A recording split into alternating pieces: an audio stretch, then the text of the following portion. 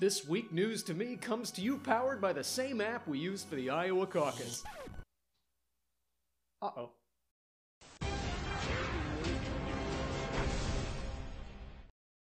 This is news to me. I'm Dave Colombo. And I'm Laura High. The Senate impeachment trial is over, and the results are in. If you're full of shit, you must acquit. I always wondered in the 5th Harry Potter book how the hell all these people couldn't believe Voldemort is back and the ministry has been infiltrated, and now I'm like, oh, I get it. Mitt Romney was the lone Republican voting for impeachment, proving if you love something, let it go. Way better than his old mantra, if you love something, cage it on the top of your moving car. It says something when the Mormon is the most badass of the right. I never thought I'd say it, but the Mormon guy who's afraid of coffee, fears porn, has got some brass ones. Enjoy your planet, Mitt. The Senate also voted that he did not obstruct Congress, though the jury's still out on obstruction of his pores, lungs, arteries, and marriage.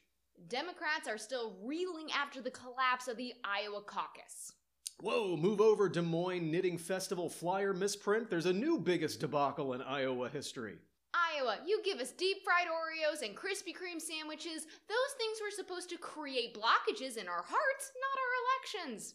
Each candidate went out and read their victory speech anyway, because a stiff inability to adjust to unforeseen circumstances will totally come in handy as president. Dems, don't announce victory before it happens. We're trying to move away from the narcissistic Cheeto. Joe Biden proved he's the candidate who can win by coming in fourth. Boy, that might look bad if our country weren't so bad at math. Uncle Joe, you are like Frosted Tips. You had your time, but now it just seems forced. Plus, no one can get over you at your worst.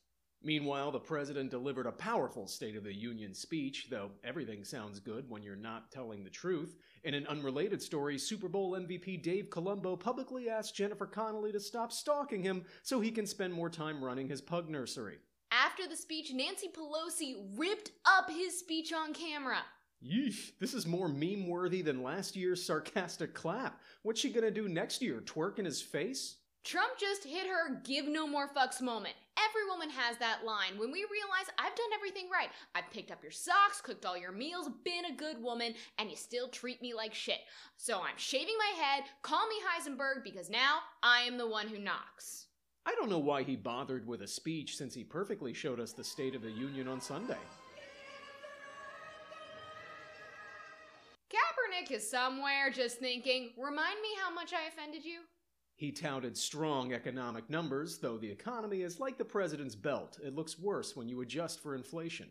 Yes, there are so many jobs in this economy. Oops, I'm sorry. I mean, we have to have so many jobs in this economy.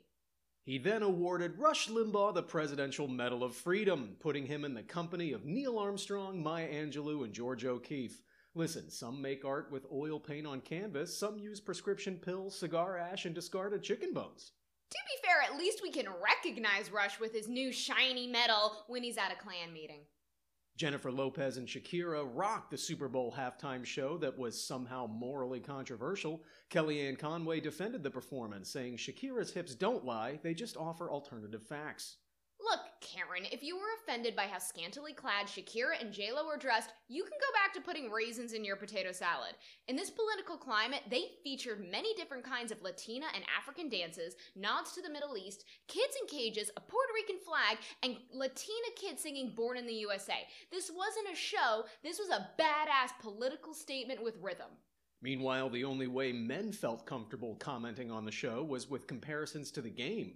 Shakira was more flexible than Mahomes in the pocket, and J-Lo's pole definitely held up better than San Francisco's defensive line. A school is being sued by Disney for illegally playing The Lion King during a fundraiser.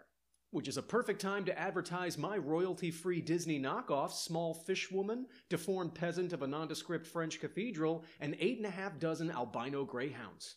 Disney, pick a lane. You either can create dreams or squash dreams. You can't be both the genie and Jafar.